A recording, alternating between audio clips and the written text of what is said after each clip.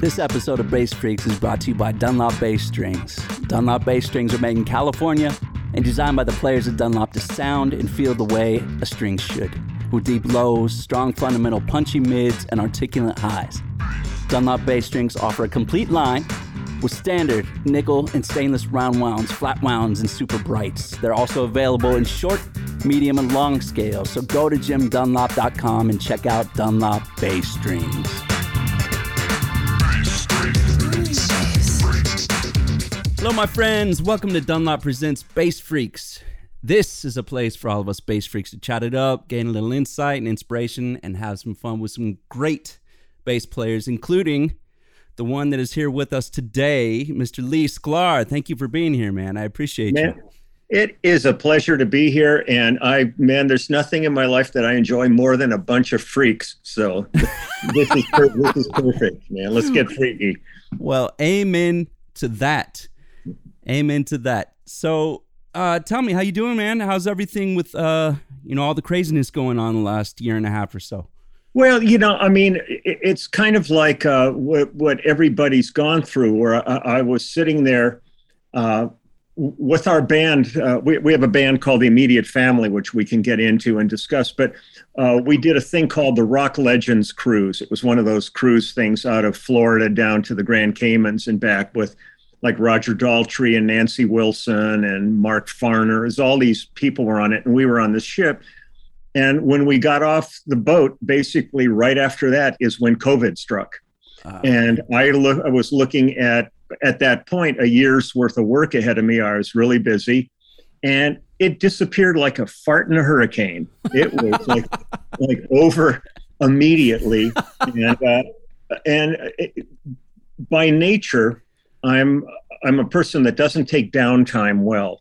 So I found myself just kind of sitting and really looking at a full book that just got erased and trying to figure out what to do, like so many other people, and ended up financially I've had a horrible time, but I've actually had some of the most creative and busiest time I've ever had during this past year and a half. I created a YouTube channel. I did a book. I started recording at home. Our band is going like gangbusters, even though we're not on the road. There's all kinds of amazing stuff going on. So there's an element of maybe a little bit of guilt for me, the fact that I've seen so much suffering, and I've lost a number of friends to COVID, and others that are long haulers now that are going to be looking at issues for a long time ahead. And friends that have lost their businesses and everything. So on that side of it, it's a real double-edged sword to have compassion and understanding for the loss that people have experienced, but to have taken it and really made some really good lemonade out of a big sour lemon that was handed to us. Well, amen to that. Let's talk about your YouTube channel, because we talked a little bit about that before we started this, but it sounds very interesting. Tell me about it. Well, the good thing is, we talked a few minutes ago, but at this point in my life, I can't remember anything we said. So this is all completely fresh when I start over again. Well, perfect. So what happened with the YouTube thing was before COVID, kind of one of the last things before COVID, we had been on the road with Phil Collins doing his Not Dead Yet tour, which was about 2 years out there on the road off and on. And we were doing, at minimum arenas and a lot of stadiums on the tour. It was a huge tour. Amazing. And when that all finished and COVID started, I had some bass players writing to me saying, "Oh man, we saw you in Germany or Argentina or wherever that they were writing from," and they said, "Man, the show sounded really great. It was unbelievable." But by the nature of those venues, they said it was some of the detail in the bass part was harder to hear. So I thought about it for a minute, and I contacted Michel Collin, who was our front of house mixer, and asked him to send me a board mix of one of the shows. And he sent me a show from Adelaide, Australia. And so what I did was I loaded it into my laptop, have a a little Bose speaker, about this big, and just Bluetooth that right next to the laptop, and set up a little bass amp next to me. And I've done my entire channel's all been on my iPhone. And so what I did was I practiced a little bit trying to figure out how to mix. What I would do was play a track coming through the speaker, but then I played the part through my amp a little bit louder than the track, so you could hear the entire bass part in detail on top of the track. And I decided to start with the first song of the show, and every day I was going to do another song. Okay. And by the third song, the third day of it, I had people writing to me going, "Man, we love your YouTube channel." And I'm going, "What are you talking about?" I had no idea that this would be a channel. I was just showing some examples and throwing them up on YouTube. And so I continued every day doing this, and people started writing in the comment section on it. And by the time I got to almost the end of the show, I have one song left that I haven't done, and that's "Take Me Home," which is how we would always close Phil's show with. So I figured I'm going to leave that song for maybe in about 2,000 videos from now. When I decide I'm done with my channel, that'll be the last video I put up, will be "Take Me Home," like we always ended our show. But I got to the end, basically the end of of Phil's set, and I was getting like all these people signing up for it. And I kind of thought, well, what the hell am I going to do now? Because this actually is something that's happening. So I started, I went into AllMusic, and because I never looked at my discography or anything like that. So can I just say, I looked at that today and I was blown away. If there is any bass player, I'm sure there isn't one, but if there is any bass player that hasn't heard of Lee Sklar or heard a song, you've definitely heard a song that he's playing on for sure. But sorry to interrupt you. I just wanted to say, that's fine. If kudos, we're having a dialogue. High five, amazing. I was seriously just blown away by the sheer volume of amazing songs that you've done. Okay, go ahead. And that's really about maybe 2/3 to 3/4 of what I've done. There's a ton of stuff that's not on that when I started looking through it, I went, oh God, well, what about, Anthony Newley? What about Andy Williams? What about, I mean, I just started thinking of all these things that aren't listed on there, which is fine. So what happened was, I started looking at it, and I decided to start pulling things off of that. And I haven't devoted tons of time to this. So what I did was I would pick a song. I mean, everything that's on my YouTube channel is something I've played on, except for, I think, one song, which was Rubber Band Man by the Spinners, because Bob Babbitt's bass part on that is one of the greatest bass lessons one could ever ask for. Yes, sir. Yes, sir. A magic part. And I played along with it on the, because it's one of these things I learned for clinics, just to tell people, I said, now dig this bass part. And but 99.9% of everything on my channel is what I've played on. So what I would do each day is find a song, kind of wrap my head around it, and then perform it, along with the track underneath it. And I got into talking about who the other players were on it, producers, what studio we were at, tell stories about the artist. And when I first started doing these, they were like about 4 minutes long, and most of them now are up around 25 to 30 minutes on each video. So that's really elaborate. That's amazing. Yeah. What's the name of the channel? It's just go on YouTube and pull up Leland Sklar. Okay. That's it. It'll pop up. And as of today, I think today was 600. Hold on. Excuse me while I whip this out. I will tell you right now. Hit me with some knowledge. Today was my 693rd video. Awesome. And I haven't missed a day yet. I mean, I've been on the road. I've been doing things. I make sure every day I get something posted. So this has been great, because it's kind of made me go back and revisit things. Like I played Most of the songs from Spectrum with Billy Cobham, I put up Stratus and Red Baron and Tari and Matador, and all these songs that we did. So great. I've put up Toto and Lyle Lovett and Jackson Brown and James Taylor and Linda Ronstadt and Hall and Oates and all, just a whole variety. I try to keep it interesting on a daily basis. And like this past few days, every day I've been posting songs from the Immediate Family, our group's new album, and I've been playing the bass parts, showing all the bass parts to the album.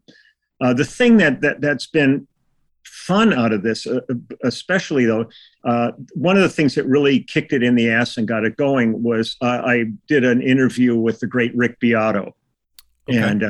And he put it up on his channel, and all of a sudden a whole bunch of people came, gravitated over to it.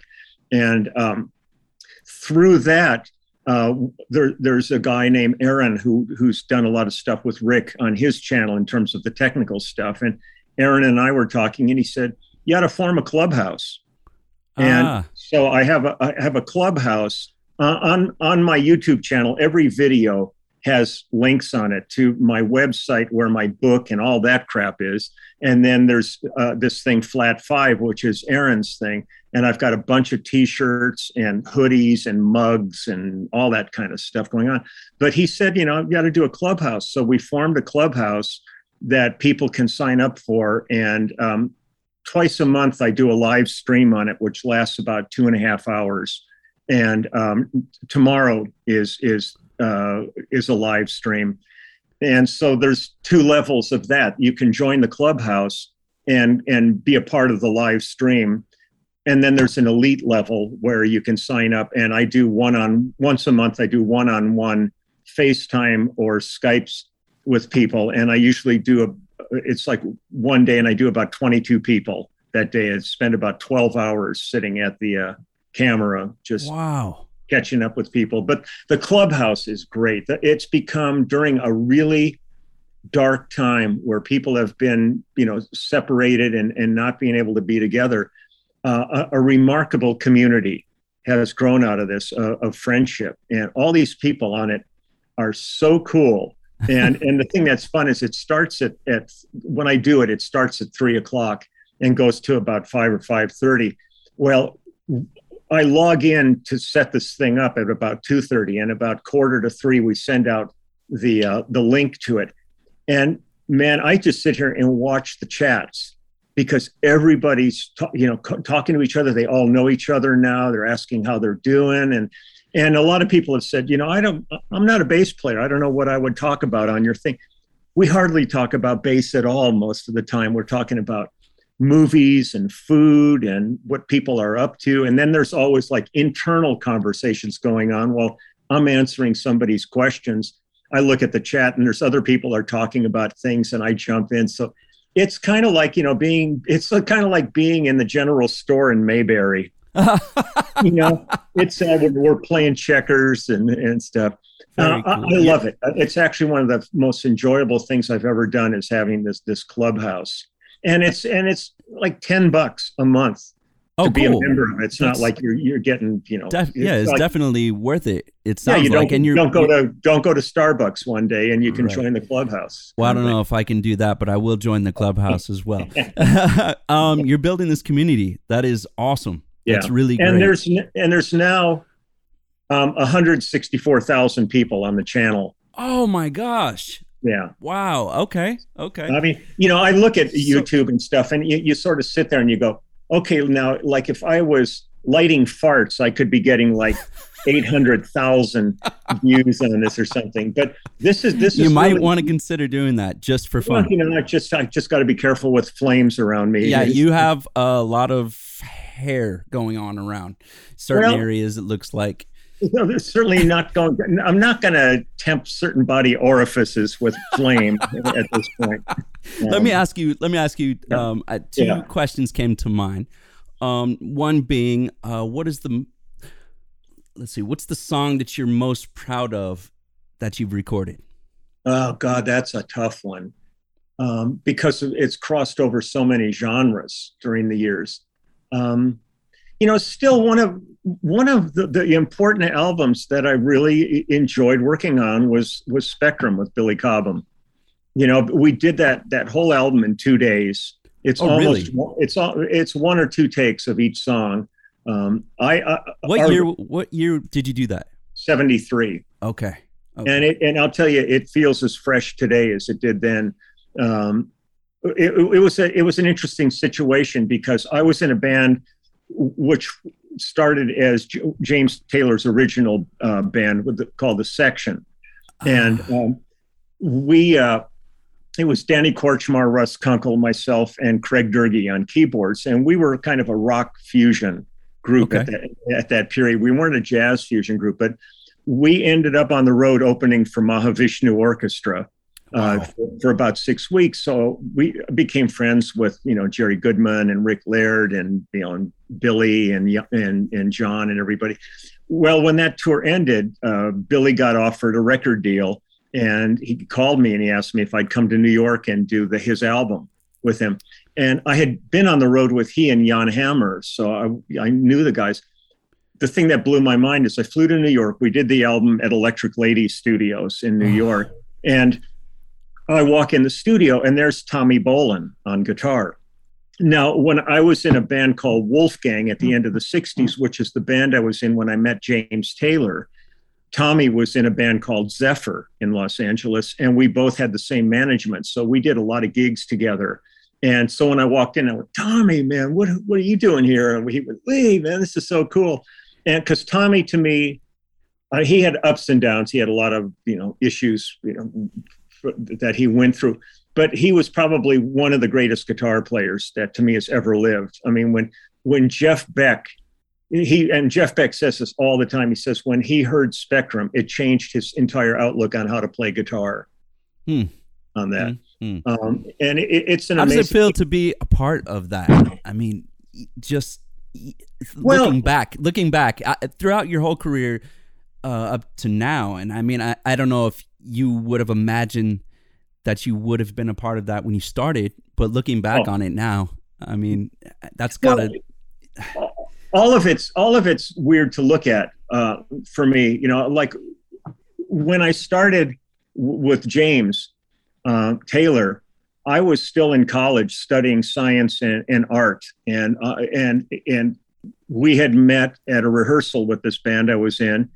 And when he got an opportunity to start his career basically in LA at the Troubadour, they had Cooch on guitar and Russ on drums, and Carole King was the piano player in the band. And they needed a bass player, and he remembered me from a rehearsal. Big circle of friends. Yeah, well, it's just like a perfect storm that came down. So I ended up doing that, and I thought it was going to be one gig, and that one gig ended up turning into the rest of my life. Wow. So you just never know what's going to happen. And it was like this process of like the perfect storm, where James was like the perfect face for this new direction in music of the singer-songwriter. It was a different singer-songwriter than like Phil Oakes and Bob Dylan and that group that was just before we hit. Our involvement was completely different than like the Wrecking Crew musicians, because not only did we do the records, but we wrote songs for them. There was production involved. There was touring involved. So you're a band member essentially. Yeah, you're a band member of every session you do. Wow. And that's how I've always approached it. When I get called to go to do a session, I think about it as though I'm a member of this band, and my commitment is that, even though I might only see them for one day. Yeah. But I've never felt about this job as you're a hired help. You're a plumber just going to fix a sink. That's not very common, because there are a lot of, I mean, I would say the majority of session players, at least, that look at it like that. Yeah, they do. And I mean, I've been in the studio now for a solid 52 years working. Wow. And I still get completely jacked when I get a phone call to go do a session and stuff. Like right now, we're in the middle of an album with Susanna Hoffs from the Bangles. Oh, nice. and we're finishing that up this coming the 11th and 12th. But we were in 3 days a week ago, and we cut 14 tracks with her. And it's Russ Kunkel playing drums, and Cooch was there, and Peter Asher was producing, who was, James. I mean, it's all those this all is your a friends. unit. Yeah, we've all been together for a long time, and there's a thing that happens when this unit gets together. And one of the things that's been interesting during this whole period is for anybody who's never seen the Wrecking Crew movie, they should really see it, because it's a movie that was done by Denny Tedesco, kind of honoring his father, Tommy Tedesco, who was probably the greatest studio guitar player that ever lived. And it's a movie about the studio musicians of the late 50s through the 60s into the 70s. And the thing that's been really exciting is Denny is doing a documentary movie about our band. And they're in editing mode right now for it. So we're about a month away from seeing the first rough cut of this movie. Congrats on that. Yeah, so it's all a trip. But I talked to Denny about it, and because a lot of people heard when Denny was doing it, they say, "Oh, it'd be like the Wrecking Crew movie," and he went, "Really, the Wrecking Crew was around for about 10 years, really working. I mean, they did everybody from the Beach Boys to Frank Sinatra to the Tijuana Brass to the Association. They did everything." I mean, Carol Kay was the bass player in the Wrecking Crew, and Bobby West did some, and Joe Osborne, and Hal Blaine and Earl Palmer and all these amazing players. But he said they worked for about 10 solid years. They never went on the road. They never left the studio. They never did any of that. And he said the spin for me is, you guys have been doing it for 50 years, and you've done all the other aspects of these artists, from writing, producing, touring, and stuff. Not all of them, but getting back to I'm long-winded, so you'll do some editing. No. I love this, man. This is great, and I think this is great for everybody listening as well. Well, the thing that was that has been interesting about all this is, and the thing I think that really has made me feel so much pleasure from this job that I've got, is the fact that first off, I was fortunate that I started as a classical pianist when I was 5 years old. So I came to bass when I was 12. I went into junior high school, and they had lots of piano players, but needed an upright player. And the music teacher pulled one out, showed me how to hold it. I plucked one note, felt that vibration, and said, sold. Wow. But during the course of when I started working with James, unlike so many of the other guys of that period, I came into it as a really strong reader because I had years of classical training. So once our names started getting out there, and one of the greatest things in my career was that when we did James's first records, Peter Asher produced them, and Peter insisted that our names all appear on the album jackets. Rather than the Wrecking Crew never got, there was liner notes and stories, but they didn't get credit. So people never knew that they were listening to the same musicians on all these different records. So when people were listening to James, and maybe somebody was a upcoming singer-songwriter wanting to do that, they could look at James's record and they go, well, hell, if these guys are good enough for James, well, let's call them. And so all of a sudden I was getting all these calls to work with singer-songwriters. And that's how I hooked up with Jackson Browne and all these different people of that period. And once our names got around, then I started getting calls for other kinds of sessions, doing movies, television, people, like Johnny Mathis and Barbra Streisand and all these people that were primarily reading dates. So I suddenly was transitioning over to lots of different genres and working with different people. And during the course of this, I've ended up working on probably somewhere in the vicinity of about 25,000 songs during this whole period. That's insane. That is insane. So when you go back to try to pick songs, it's like I can go, Doctor My Eyes is still one of my favorite tracks with Jackson Browne, and all the stuff with James was great, and songs with Linda Ronstadt and all these people. But I played on Evergreen with Barbra Streisand, or the theme to Mahogany with I'm blanking here. Diana Ross. I think it's the variety of things that's really kept me feeling fresh in what I do. And then I get called for funk dates and R&B dates, and I spent years in Nashville doing country dates with. We talked about that a bit. I did all of Jimmy Bowen's work when he moved down to Nashville, because I used to work with Jimmy when he lived in Los Angeles. And when he moved down and took over Capitol, he called me and he said, "You want to come down here and work?" And I said, "Hey, I'd love to." And that's how I got to know all the, Eddie Bayers and Reggie Young and Billy Walker Jr. and all the great players, and became friends with people like Michael Rhodes and Michael Brignadello and all the, great bass players in Nashville. So you're just saying yes, and through saying yes and your obvious love for what you're doing and bringing that vibe and energy, things are have just come to you. You can clearly pick and choose what you want to work on. What do you say no to? I almost have never said no. Okay. I might say no to something that I'm getting a gut feeling, or people have warned me about somebody who's like kind of a rip-off person. And, and you just kind of think, man, this could be more trouble than it's worth. The only time I would really say no, though, is if I've done something for somebody and it was a drag and they call me back to do another one. I might say no at that point. But I always encourage players to take everything. It's one of those things, you never know what sits around the corner.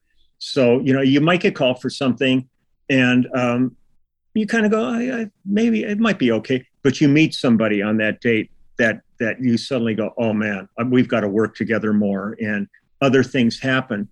You just don't know. So I remember I was talking to Hal Blaine once about this, and when he was starting in the studio scene back in like the 50s, or he said he got called for a session, and they said, "Yeah, you do play percussion, don't you?" And he said, "Well, no, I'm great. I'm really good." He had never played percussion in his life. Went out and bought a whole bunch of percussion stuff and sat and kind of figured out what's needed, and showed up, and they were thrilled with it. But if he would have said no, they would have hired somebody else, right, and that account wouldn't have happened. So I encourage people all the time, just say yes and show up. I mean, if it's something that, if they give you, notice ahead of time what it is, and you think it's really not something you can pull off and do, then you say no with an explanation. But I remember I have a friend in Nashville who called me to work on a song on an album he was working on, and he played me the demo of it. And I looked at him, and I had never met Victor Wooten at that point, but Vic had done the demo. Oh, wow. And I looked at him and I said, this track is done. There's no way I'm going to ever do this. I mean, to me, I look at Vic, and to me, he's like evidence that aliens have fathered children on this planet. There's few Victor Wootens in this world, both as a musician and as a human being. He's one of the best people in the world. Absolutely. And so it's one of these things, though. I love challenges. So, when people call me for things, it's fun to show up and go for it. What has challenged you the most so far in your studio career? I can cite two sessions that were really two of the hardest dates I've ever done. Throw them at me. One of them is a movie called Hollywood Homicide that was a Harrison Ford movie. I saw that. Well, there's a huge chase scene in it. And the guy who wrote the music for it, it was all programmed synth, left hand. I mean, it started hard and then got much harder as it went on. It was like 9 pages of black on it. And on this date, there's a great bass player in Los Angeles named Kenny Wild. And Ken was playing upright on the date, and I was electric. And this chase scene was all electric bass. And as soon as I opened this thing up, man, my heart sank. It was so insanely hard. And everybody at that point in the session broke to go to lunch. And I told them, I said, I'm staying, I'm working on this. And as they were leaving, Kenny leaned over on my shoulder and he went, better you than me. And I worked my nuts off during that lunch break to figure this out. And we finally, they came back from lunch and we did it, and I got it. And then I saw the movie, and it's all squealing tires and gunshots and dialogue. I mean, I was sweating bullets over this. And at the end of the day, I had the composer sign the score for me, and all he wrote was, on, "Hey Lee, I'm so sorry," and then signed his name. So that was one of the dates, and the other one was Linda Ronstadt.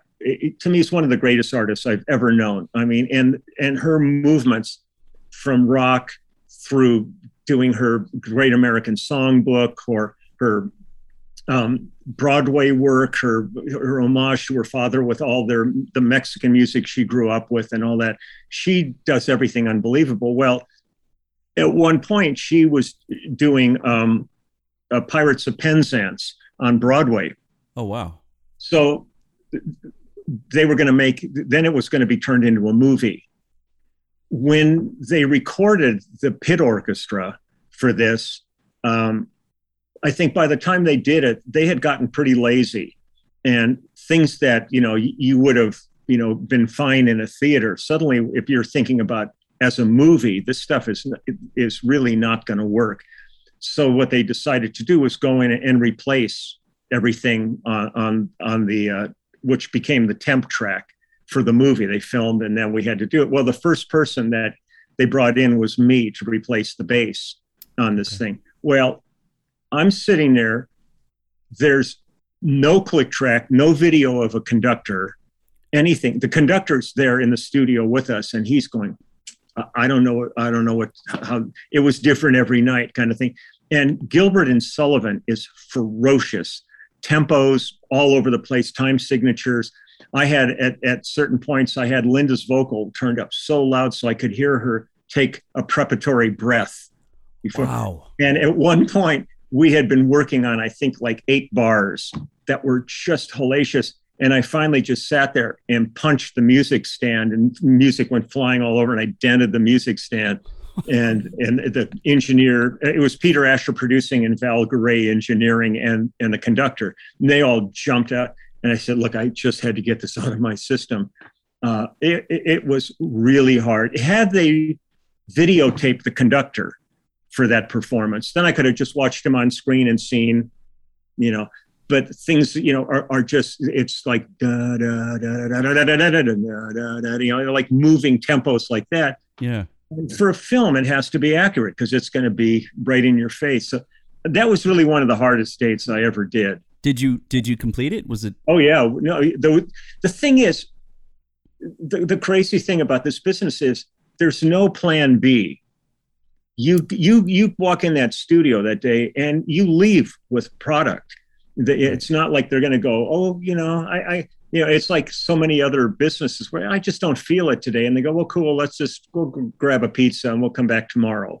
Yeah. You walk in that studio with a blank canvas and they expect maybe not a masterpiece, but they expect, a completed work by the end of the day. That's why they're calling you, right? Yeah. So your ass is really on the line to perform. That sounds completely deranged and insane. I don't know how you did it. Well, it's incredible. It's an incredibly rewarding and difficult gig to do it, because everybody else kind of says, oh man, you got to play in all these records. It's so cool. But people that don't understand the process that goes into it don't really realize the stress and the pressure you can be under, especially, there were times where I was, could get jealous, where I look at somebody like Flea, mm-hmm. and all he's really had to know is Chili Peppers. Right. He can go off and do whatever he wants to do, and he's a really fine musician. So, but you think of these guys that are in bands, I think of Timothy Schmidt being in the Eagles and stuff. And these guys have had massive financial, successful careers and all that.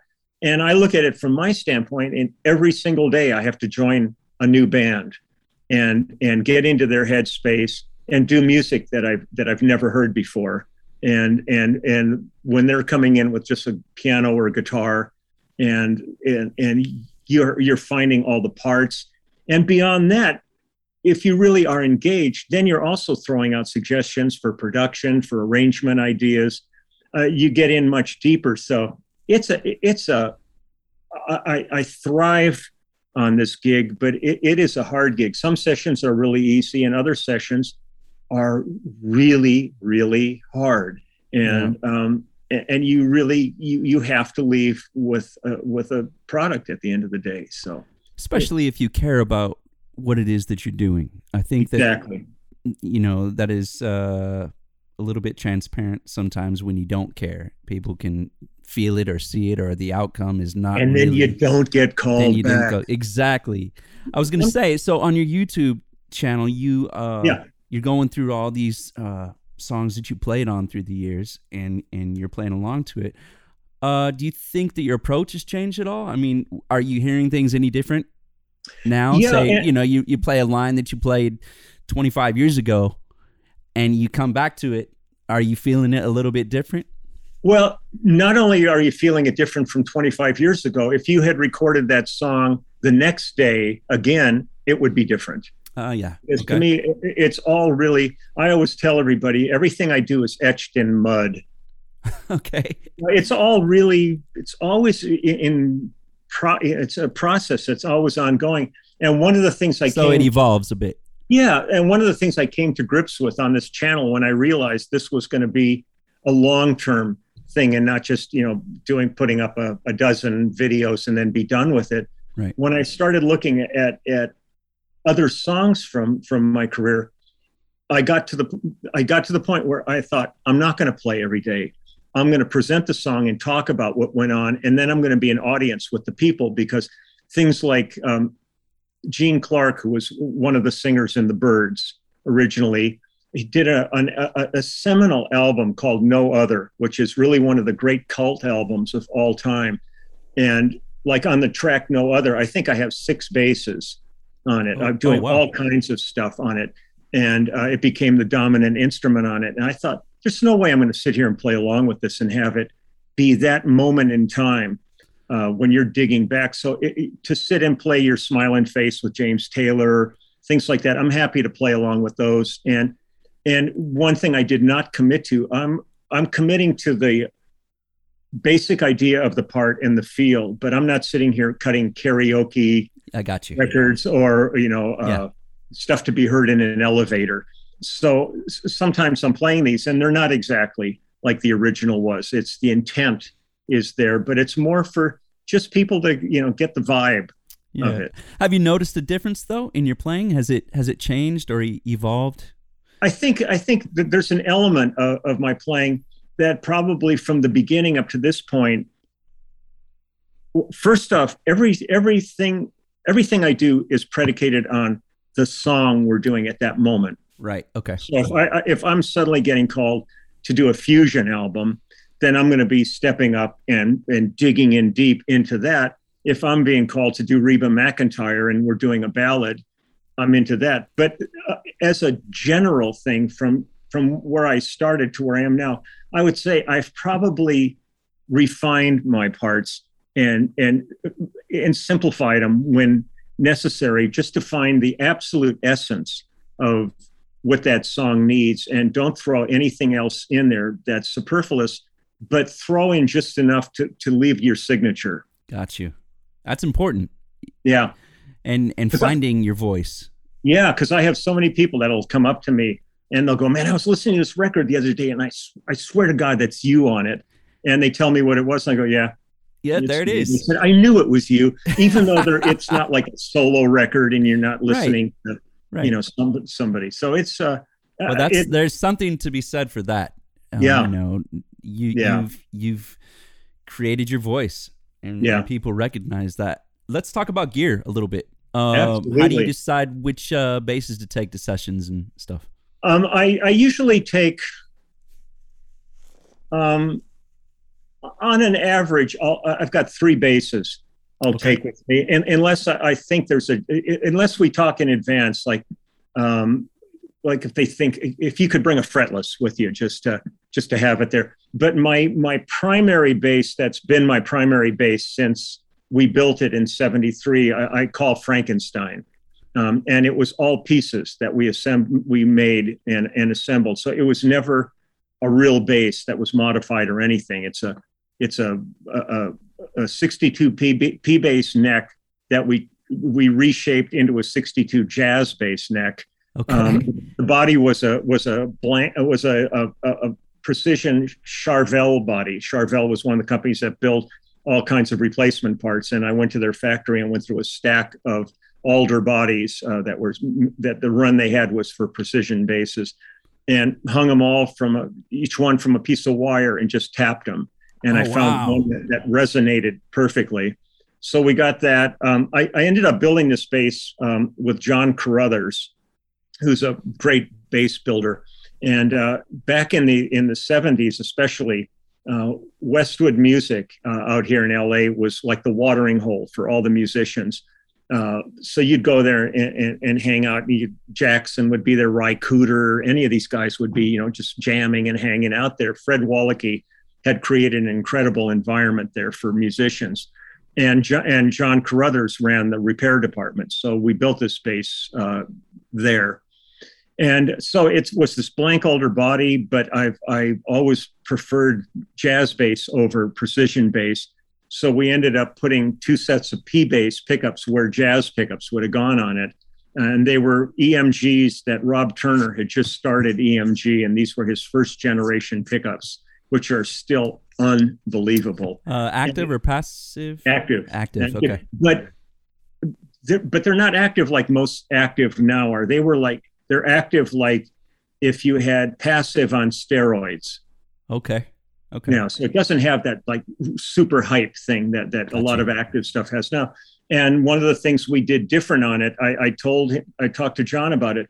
I said, I think Leo Fender got it wrong on the P-bass when he put the half of the pickup that's under the G and the D string closer to the bridge and the A and the E closer to the neck. I said, why not reverse that? Because by the nature of the tonality and the strings, if you put the A and the E closer to the bridge, they're going to have a little more clarity than the G and the D, which will even it out. So we did that with 2 sets of pickups. So we've got those on it. It's got a badass 2 bridge on it. It's got one of the first Hipshot detuners. And the real game changer for me was when we changed the profile of the neck, we had to pop the frets. So when we refretted it, I had them refret it with mandolin frets. So all my bases have Mando wire on them. So what's the purpose of that? Just curious. It just seemed like, it was a total experiment, but it was one of these things where I thought, first off, coming from upright, my action is real high on my bases. So when I'm playing with that, I can like lighten my touch up on it, and you can almost sound fretless when you want with it because you're not dealing with a big chunk of metal on that neck. You're dealing with a really fine piece of wire. Yet if I'm playing chords and tenths and things like that, you have all the accuracy of that. So it was one of these things where Carruthers said, man, I wouldn't do this. This shit ain't going to last. Because I always use round wounds. I've got a couple of basses with some flats on them, but for the most part, I really love rounds. And he said, this will just grind them away. Well, that bass is on probably 80% of everything I've recorded since then, and I'm on my 3rd refret. Oh wow! So they didn't wear out. Yeah. And so I would take that with me. One of the things I've done over the years, a huge chunk of my work is replacing synth bass. And everybody who programs synth bass has a left arm about 18 inches longer than their right arm, so they can reach as low as they can possibly get. And I kept searching for a 5-string that really bred in that register and didn't find anything that was really satisfying. That you pluck along, and the G and the D and the A and the E all sound nice, and then you hit that B and it's just kind of not as defined as. Yeah. And I was at a NAMM show probably about 18 years ago, at least, I guess now. Probably about 18 years ago. And this guy came up to me and asked me if I would try one of his basses, and it was Sheldon Dingwall. Oh, okay. And I went back to Sheldon's booth with him, looked at the fan fretting, explained this to me, and he talked about Ralph Novak's concept for fan fretting and tempering the bass, really, because your B string is 2 inches longer than your G string, and it all splays out. As soon as I played that B string, I said, I love you. Oh, wow. and to me, and I've even got a hip shot on my B string to drop it to an A. And it reads absolutely clear note-wise. And there's a lot of great basses on the market at this point, but I absolutely love Dingwall, and so I've got a signature model that I've done with him. We just did a few mods recently on that. Yeah, it's been a few years, and we keep playing around with it because he's always hungry to keep advancing things along. For the same reason, like I've got a signature bass that I've never taken a penny for. I said, look, at whatever you sell, man, just reinvest it into the shop. It's a boutique shop and all that. I just want to see the best instrument possible, and so it's been a great relationship with him. That's awesome. When I'll finish the gear and then I'll tell you what I do with my Dingwall. Then the other bass that I've got is one of the things that was always fun to go to was Bass Player Live. Yes. When Bass Player Magazine would put this on. And one of the companies that always had kind of a big footprint at any of these things was Warwick. Right. And when it was here at the, where did they have it at? Somewhere in Hollywood. I can't remember SIR? now. Was that the... It was probably SIR. Yeah. I got there early and I went in and I saw Warwick's booth, and I really wasn't that familiar with their stuff. I knew them by name and all that. But I walked in and there was a Starbase 2, a fretless Starbase 2 sitting there. So I started playing it, and nobody, I'll only do this shit when I'm by myself. I hate when people start gathering, then it becomes a whole other thing. So there was nobody around, and I got real into it and really fell in love with this bass. I thought, this is really good, something to think about. Well, after that, I'm really good friends with Steve Bailey. And we were on the road with Lyle Lovett, and we were going to be playing North Carolina. At that point, Steve was at his home in North Carolina. So I invited him to the show. Well, he had been a Warwick endorsee for many years and had a really great relationship with Hans Peter. So apparently he contacted Hans, and because I had told him how much I dug that bass, and he showed up at the gig with that bass and said, wow, Hans wants you to have this bass. Very cool. And I had never met Hans or anything. So I wrote to him. I said, man, this is so generous of you. I mean, I can't believe it. And thank you so much. And all that. Well, after that was a NAMM show. So I went to the NAMM show and got to meet Hans and the whole team of Warwick people there. And we hit it off really well. And so I've been using the Starbase. I never played any of their other basses, thumb bass or any of these, because I'm not one of these guys that you're going to see in the magazines hustling all the gear out there. I'm very specific about my Dingwall, my Frankenstein bass, and we ended up doing a signature model for Warwick for and I wanted to change the Starbase in terms of body shape and putting like an angle on the top, so when your arm's resting on it, it's not on a hard edge, it's a little bit of a slant. Mm-hmm. We couldn't do that with a hollow body like the Starbase is, so we ended up building a chambered body bass. So we got the shape exactly where we wanted it, carved everything out of it that could be carved out, and then laid on the veneer on top of that and stuff. And those are really my three go-to basses for the most part. And but when I would be on tour, like with Phil Collins, the only thing I took out was my Dingwall. I have two matching ones, and one is in case something happens to the other, break a string or anything. Okay. But I'm one of these people. If I'm doing a show and in the entire show I need one, like an E flat, say, I'll play 5 for the whole show, because I want to give the front of house guy a specific sound that he can build the set around. I don't use any pedals. I mean, everything, not at all, huh? Everything's here, not live. To me, everything slightly diminishes your tone, even if it says true bypass and all that stuff. There's always that nuance. I don't go wireless. I always am hardwired on everything, because it just, when we A/B'd the difference on those, it's, for me, in my ear, it's just what I want to hear. Never used in-ears. Still no? Still, like with Phil Collins, Lyle Lovett, Toto, any of those people I work with, always have wedges for it. And my amp's right behind me and the wedge right there. And man, it is. As a bass player, I mean, I use in-ears now because they want to have a somewhat of a clean stage, I guess, and stage volume down for the vocalist. But I do love wedges, and I do love having an earthquake behind me. Yep. I mean, the only time I ever really have to wear in-ears is if I'm doing like the Grammys or the Latin Grammys, or a show where they're going to be shooting out cues to us, and that can't come through a wedge or the audience will see. Right. Yeah. But other than that, it's like when I'd be out with Phil, like Daryl Sturmer would come wandering over and stand next to me, and he'd go, "Fuck, this sounds so good here," because everybody else on stage is in ears. Yeah, I'd be the only guy. But so I just bring one bass, to do it and have that one consistent sound throughout the set. Simple, and it works.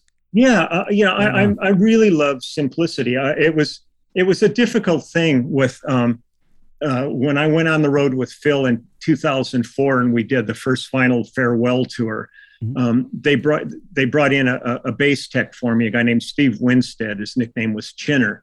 And I think he had just come off of a tour where the bass player had like 10 basses and wanted new strings every night and on everything. And he was like, man, chomping at the bit to work. He was so ready. And he came to me and he said, "So, man, what do you need? What do you need?" And I went, "Nothing. I've always done my own gear. I don't know what to tell you." I always change my own strings, check the batteries, everything. Because I figure it's my ass on stage. If something goes wrong, I'm the guy that looks like he's got egg on his face. Right. So, So we had kind of a running joke. I said, just have the gear on stage, make sure it's plugged in and works, and check in and tune up just before I go out and stuff. So he ended up doing like a lot of stuff like with percussion and background singers and all this. And we'd always like joke with each other, just, "What do you need?" And I go, "Nothing," kind of thing. and really because of that relationship is how I ended up doing the book I did during the pandemic. Oh, cool. A book, and it all started with Chinner. And we can get into that. Yeah, let's talk about the book in a second. I do want to ask you about strings. Please. I'll just keep fucking talking. Strings. No, I love it. Yeah, what kind of strings do you use? For years, I've been using GHS. Okay. And the set that I really I know they make a lot of great strings, but the set that I really kind of have settled on with most of my basses is their Super Steel Medium Lights. Okay. Which is on the Frankenstein bass, it's a 40, a 58, an 80, and a 102 are the gauges on that. And I love a 40. I hate a 45 as a G string because I do like to be expressive and wiggle with it, and just a little bit stiffer string kind of takes that away a bit. And that's do you have a lighter touch on the majority of your playing, or I play real hard. Do you? I have high action and I play hard because I'm still coming from upright, right? Where you really dug in. Makes sense. But to me, it's like like so many guys, all my dynamics are there. Right. It's not like I'm sitting with volume pedals and things like that. I just it was really funny. They were doing a tribute album to John Lord when he passed away from Deep Purple. And I was in Germany at Warwick doing one of their base camps there. And I was there when you were there, actually. Oh, okay, cool. So Steve Bailey, he's always ready to record. He's got stuff going on.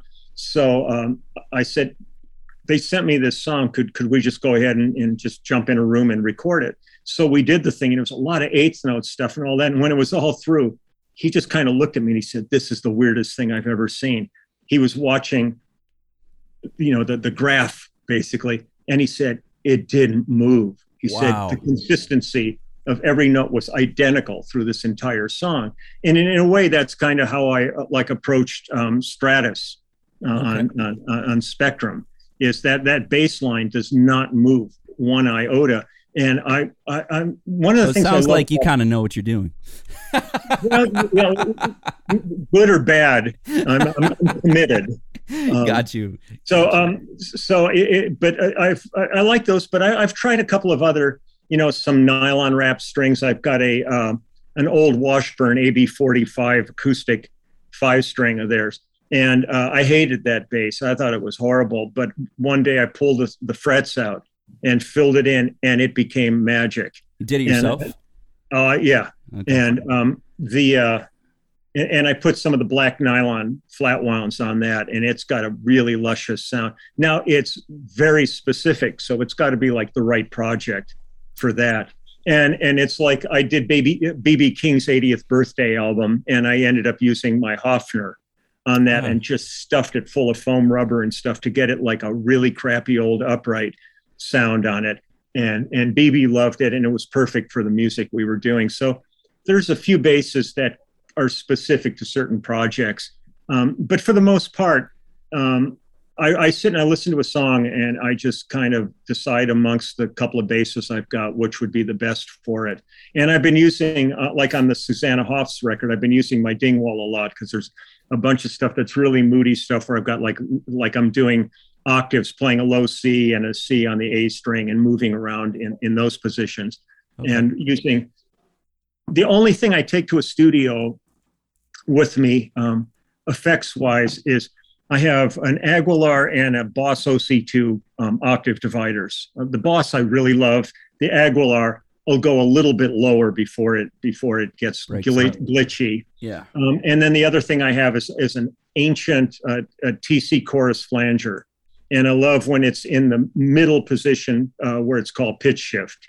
Okay. And so with a light touch in that thing, you can really allude to some interesting fretlessy vibe on like the Frankenstein bass. Wow. So, but I try to keep things really simple. Do you ever use any like overdrive or fuzz or distortion or anything like that? No? If there's a very specific song, like when I did Steve Lukather's I think it's Ever Changing Times is one of his solo albums. It was a great record. I mean, I love Luke. I've worked with Luke since he was amazing. 19 years old. And on one of the tracks was Jammin' with Jesus, it was called. And it was Abe Laboriel Jr. on drums, and myself and Luke and Jeff Babko on keys.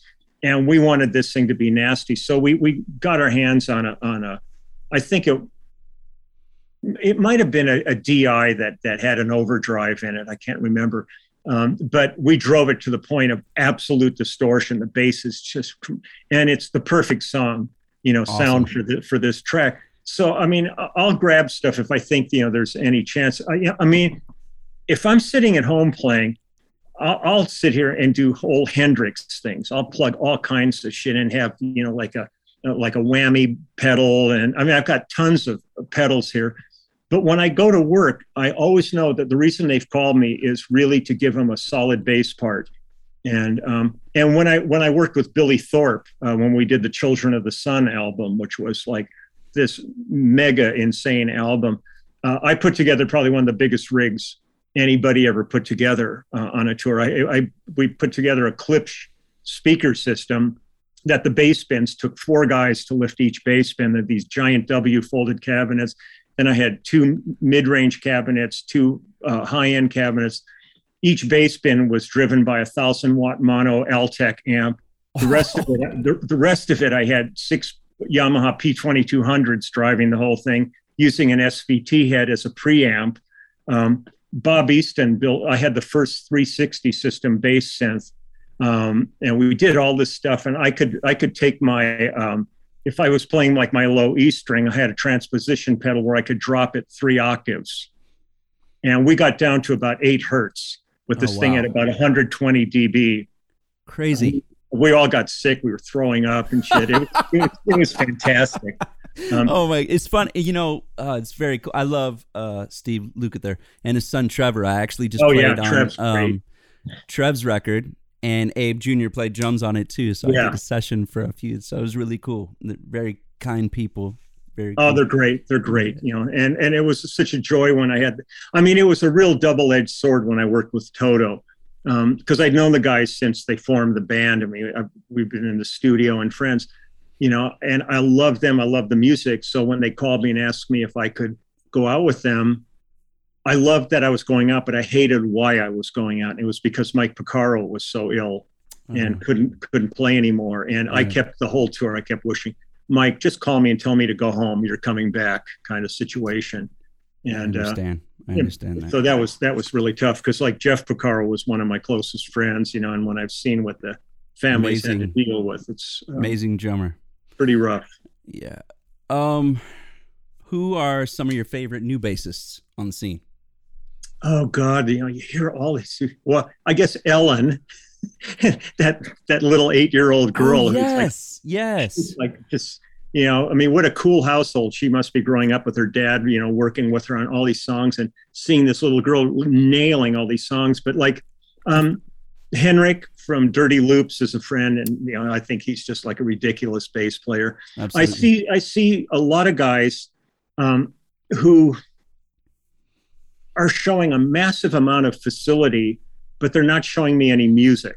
Right. And that's for me, it's difficult. I've kind of written a few times on some of the bass sites and like the Berkeley site. I go, man, you guys are blowing my mind in terms of chops. Yeah. You see guys like doing Bach double hand tapping and all this stuff. Yeah. But I say, I never see anybody post a video about how to create a bass part for a song that has changes in it. And, I mean, let's talk about that, because you're pretty much the master. What goes into creating a great bass part? Well, I think first off, a great song. If you got something you can really dig into that touches you, it doesn't have to be melancholy or anything. Just something that just feels like it's a beautifully crafted piece of material that the writer thought about, and being given the opportunity just to listen to a song and think about what you can contribute to it.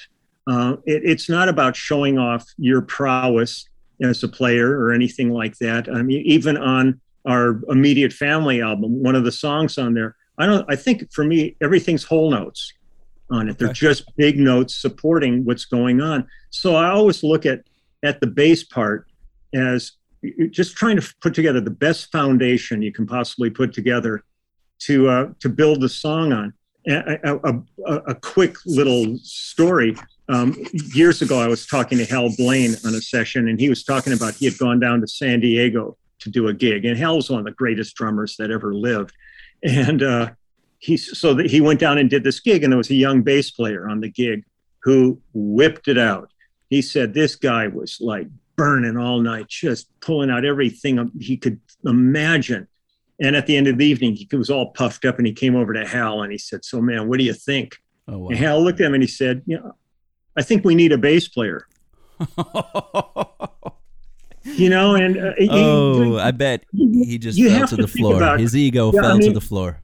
Yeah, I mean, if you're one of those guys that's really, it's all about chops and stuff, and you're doing your own project, that's great. If you're writing for what you do.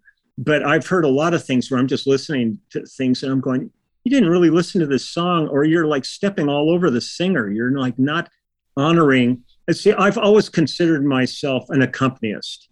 Okay. Kind of no matter what situation I'm in. I do love the position of an accompanist. And so I try to, as quickly as I can, suss out what everybody else is playing. I want to know the guitar parts. I want to know the keyboard parts. I just did an album with a girl named Laurie Basilio, who's like one of the monster guitarists out of Brazil. She's like amazing. She's a beautiful girl, sits down to play guitar, and you're going, holy crap. Wow. And it was me and Vinnie Colaiuta worked on her thing. But I looked at it as going, I've got all these parts in here, but I'm accompanying her. So you don't step on her. You make sure you're in a supportive role. Right. And there's a lot of guys that don't understand that seat. When they get in that studio, they're pushing. They're showing off everything they got, and I admire what they've got and stuff. But to me, I came up through the Carol Kay and Joe Osborne and Duck Dunn and Babbitt and Jamerson school of all those people, and it was really about songs and coming up with these parts that really wove that area between the rhythmic end of it with drums into the melodic end of it with the other instruments. And right. I've just loved that position, because you can change the direction of a song with one inversion. Oh yes, absolutely. Yeah, and that's one of the things I find really exciting. You can watch the other guys all kind of go, what was that? It takes maturity and wisdom. I mean, yeah, I guess. And balls. And balls, yes. Yeah, you can, but should you? You know, you have to think about that. I think Yeah. a lot of the times. And it's like we've said earlier, everything's always transitory, and it can go any way. I mean, for me, it's like I really hate when I'm working on a song for somebody and I haven't heard the vocal. Because I really have no idea emotionally what the song is about. I don't want to do a fun bass part and find out the song was about death and suicide. Right. You know, so that is a great point. That's a great point. And Yeah, and now that you mention that, I do love to play off the vocal when I'm recording bass. Yeah, both melodically and lyrically, because I really want to know. Like have been another thing that's happened during the course of the pandemic is I had never recorded at home before. I was either in studios or I had all these friends with great home studios. So I would just go to their house. It was an excuse to go eat pizza. As we would do a track. Well, once we went into lockdown, I couldn't do that anymore. And I ended up getting an SSL 2 Plus interface and have been doing stuff for Ian Pace and Julian Lennon. All these people have been sending me tracks. But when I get a track that doesn't have a vocal on it, I really don't know what the hell the song's about. I'm just playing a chart. And in the past, when this has happened, sometimes I'll hear a song after my part is done and they've finished the track. And I go, if I would have had any idea that that's what you were going to put on this, that is not what I would have played. Oh, okay. But I was there at a skeletal level. Right. And so I was having to guess what they were going to do later. So that's what I really lament about the old session days, which there's more and more of it recently. But, you know, being in a room with, 4 to 6 people and an artist singing, then all of a sudden, you know exactly what's going on. And most of it's there. Then they can do a sweetening date, bring in background singers, horns, strings, whatever they're going to do later. But the real bones of the song are in place. But if it's just you guessing what somebody wants and they can't even really express it to you online or anything, it's a game of guesswork. So. Totally get that. Totally get. Man, you are just full of so much wisdom, wise words. It's called bullshit. It's called So let's a few more little things before we go. Sure. Let's talk about your book a little bit. Okay, so we were on this tour, and Chinner, my bass tech, was there, and there was talk on that tour that Phil was going to retire at the end of the tour. They had, after that tour, I think 2 years later, they had a Genesis tour they had to do, and then he was going to call it after that, which was what shocked us a few years ago when he called and said, we're going to go out again, kind of thing. And now Genesis is just getting ready to start another tour. But so we had probably about 110 or so people on the road on that. Those are huge tours with massive crews and, buses and trucks and planes and all this crap going on. And I thought I may never see a lot of these people again because they're from all over the world, and it's the Phil tour that brought us all together. So I thought I'm just going to take a picture of everybody and make a little folder for my computer, and then I can, down the line I can look at it and go, what was this? Who are these people? Kind of thing. Once you've forgotten everything in your life. So as luck would have it, Chinner was sitting working on his laptop, and I went over and I said, "Hey man, give me a smile." And he just didn't break stride. He just went and gave me the finger. And the finger. That's what I wanted to talk about, was the finger. Yeah. So I looked at the picture and I went, I kind of like this. So I went and got Phil, his manager, all the band, all the crew, truck drivers, bus drivers, caterers. I ended up with about 110 pictures of people flipping me off. I put it away like I had planned on doing. Then like 2 years later, I guess, was when I went out with Toto. And I thought that was really kind of fun. So I got everybody involved on the Toto tour. Well, eventually it got up to about 300 pictures. And when things get into that many pictures, it suddenly isn't like an incidental picture. It's taken on a purpose. And so I started getting pictures everywhere of people. And I've got everybody from Jackson Browne and James Taylor and Jeff Beck. I've got Charlie Watts in the book because I did an album project with Charlie. I've got Merle Haggard and Christofferson and Willie Nelson all in one shot together. And I ended up with over 12,000 photographs. And I met a guy at a function who does art books and told him about this. And he said, let's do it. And so I've got this huge coffee table book with about 6,000 pictures of everybody imaginable. I mean, from Art Garfunkel to Barry Manilow, but people like Bernie Williams, the center fielder for the New York Yankees.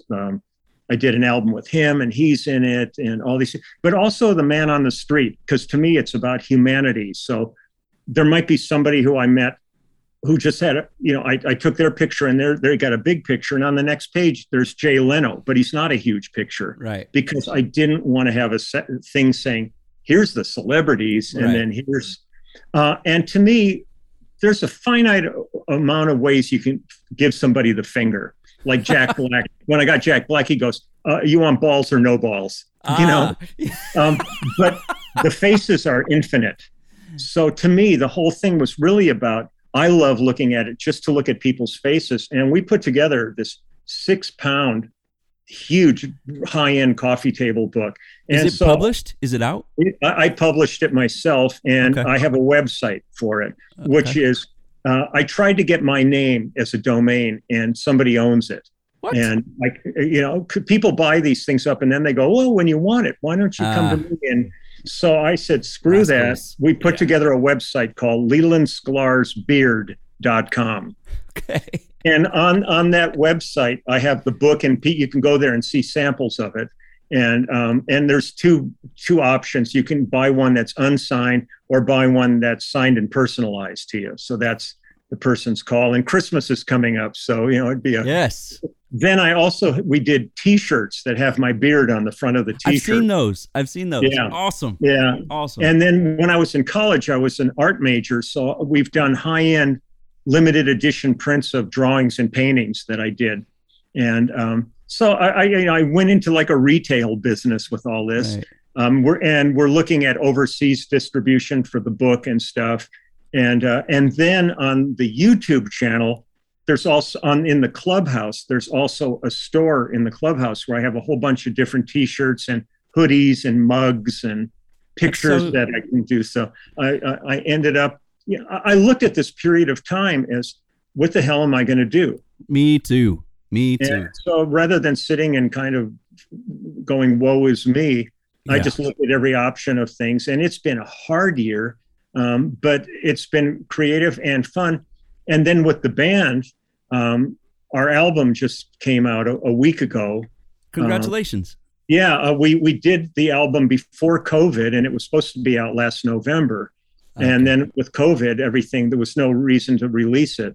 And we're signed to an American label called Quarto Valley Records.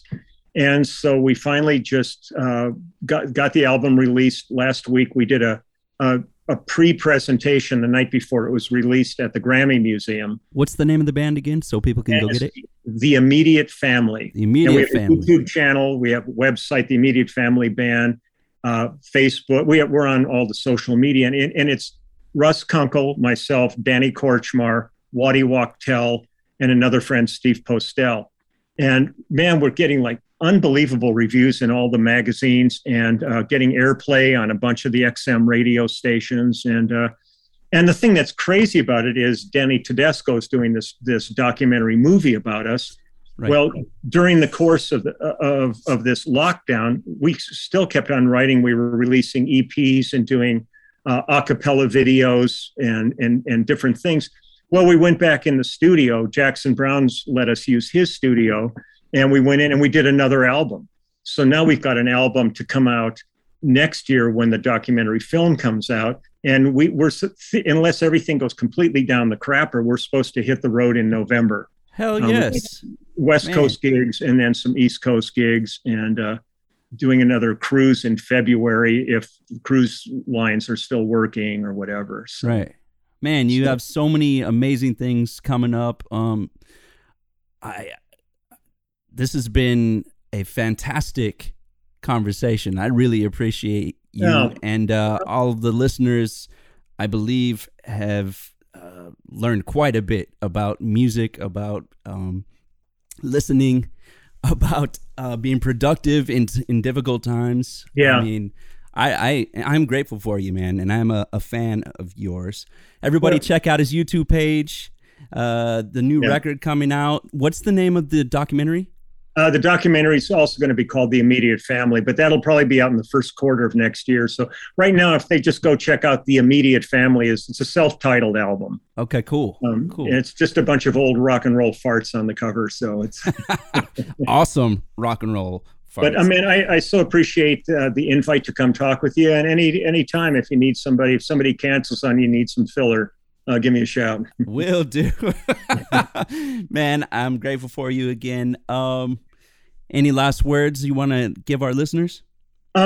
Stay safe, stay healthy. We haven't gone into any of the rants about vaccinations and things like that, but be safe, man. I just want everybody to be here. And once we get this all, everybody's healthy and taken care of, then we can start looking at the thing we love doing the most, because too many things are still being canceled and postponed because of safety. And so I encourage everybody, just for the sake of yourself, your family, your community, get safe. And you know how to do it. Yes, sir. And have fun playing. Yeah, all of that. We are so blessed to have a job that brings pleasure to people and to ourselves, man. It's a I pinch myself every day that I get to do this. Plus, I like pinching myself, so it's a double win. That is our show for today. Thank you for joining us. Stay healthy and stay kind. Spread love and good vibes and inspiration. And remember, you got this. Follow your path and just play. I'm Josh Paul. I hope to see you out there sometime soon. Thank you to Dunlop so much for making the show possible. And be sure to check out Bass Freaks wherever you get your podcasts. Cheers to you.